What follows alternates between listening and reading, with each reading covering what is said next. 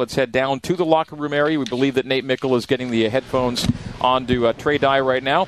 And not the first time that a Dye has been a part of our broadcast, because Father James, who, by the way, ran a flag out tonight for BYU, James Dye was, of course, on this crew for a number of years. His son Trey now joins us. Trey, thank you for coming on.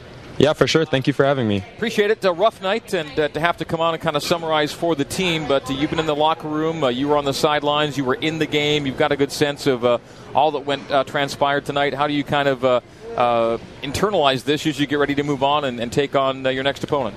At this point, you just got to take what you can from this game, take any positives that you can, and just move on to the next one.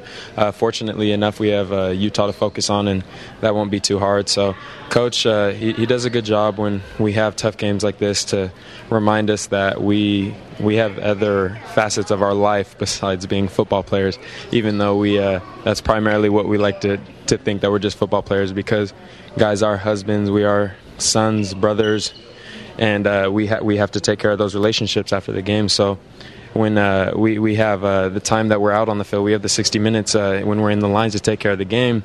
And once those 60 minutes are over, it's time to take care of those other relationships. And he does a good job of reminding us and keeping us humble and leveled in that facet. But it's time to move on to Utah. It's time to put this one, in the past, and just take any positives that you can and just go get ready for our next opponent. Trey, time will tell how good LSU turns out to be this year, but I'll be surprised if they're not very, very good. That's a stout group, and they were playing shorthanded tonight. Were you impressed? Yeah, it kind of gets to a point where if we do what we need to do, it doesn't matter who we're playing. They did have some athletes, and they did have some players that were a little bit different than what we're used to facing. But if we went out and we took care of our game plan and executed to the way that we should have, then I feel that it could have been different. But, yeah, LSU is a good team, and I just wish them the best of luck in the rest of their season. Tonight's a good example of the old adage that they say about athletes: you got to have a real short memory.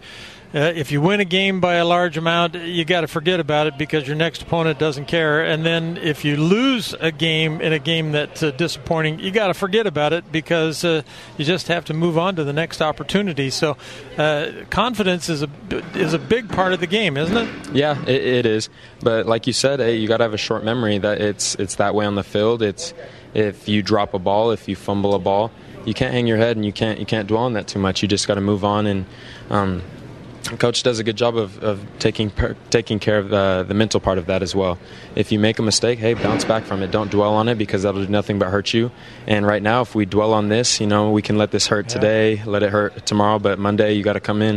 You got to be businesslike, come into the office ready to go to work because we got another opponent. The season doesn't end here, and on to the next one. Right. Trey, because of the game, the way the game unfolded, the run game wasn't allowed to be a real heavy part of the attack as the game went along. How do you, as running backs, take what happened tonight and move forward? Like, how do you view tonight's outcome or result from a running back's perspective alone? Definitely was not the showing that you want to have as a running back core. From this point, we gotta go break down film and take any pauses that we can. If it's just reading blockers a little bit better, but at some point, a running back has to be a playmaker. And tonight we struggled to have guys that made plays. So, that's one of the things that we're going to have to take and work on this week at practice because Utah, they're not going to be an easy opponent as well. We're going to have to do our best to take the mistakes and minimize them and just execute and be disciplined going forward. Trey, thanks for taking the time tonight. We appreciate it. Of course. Thank you.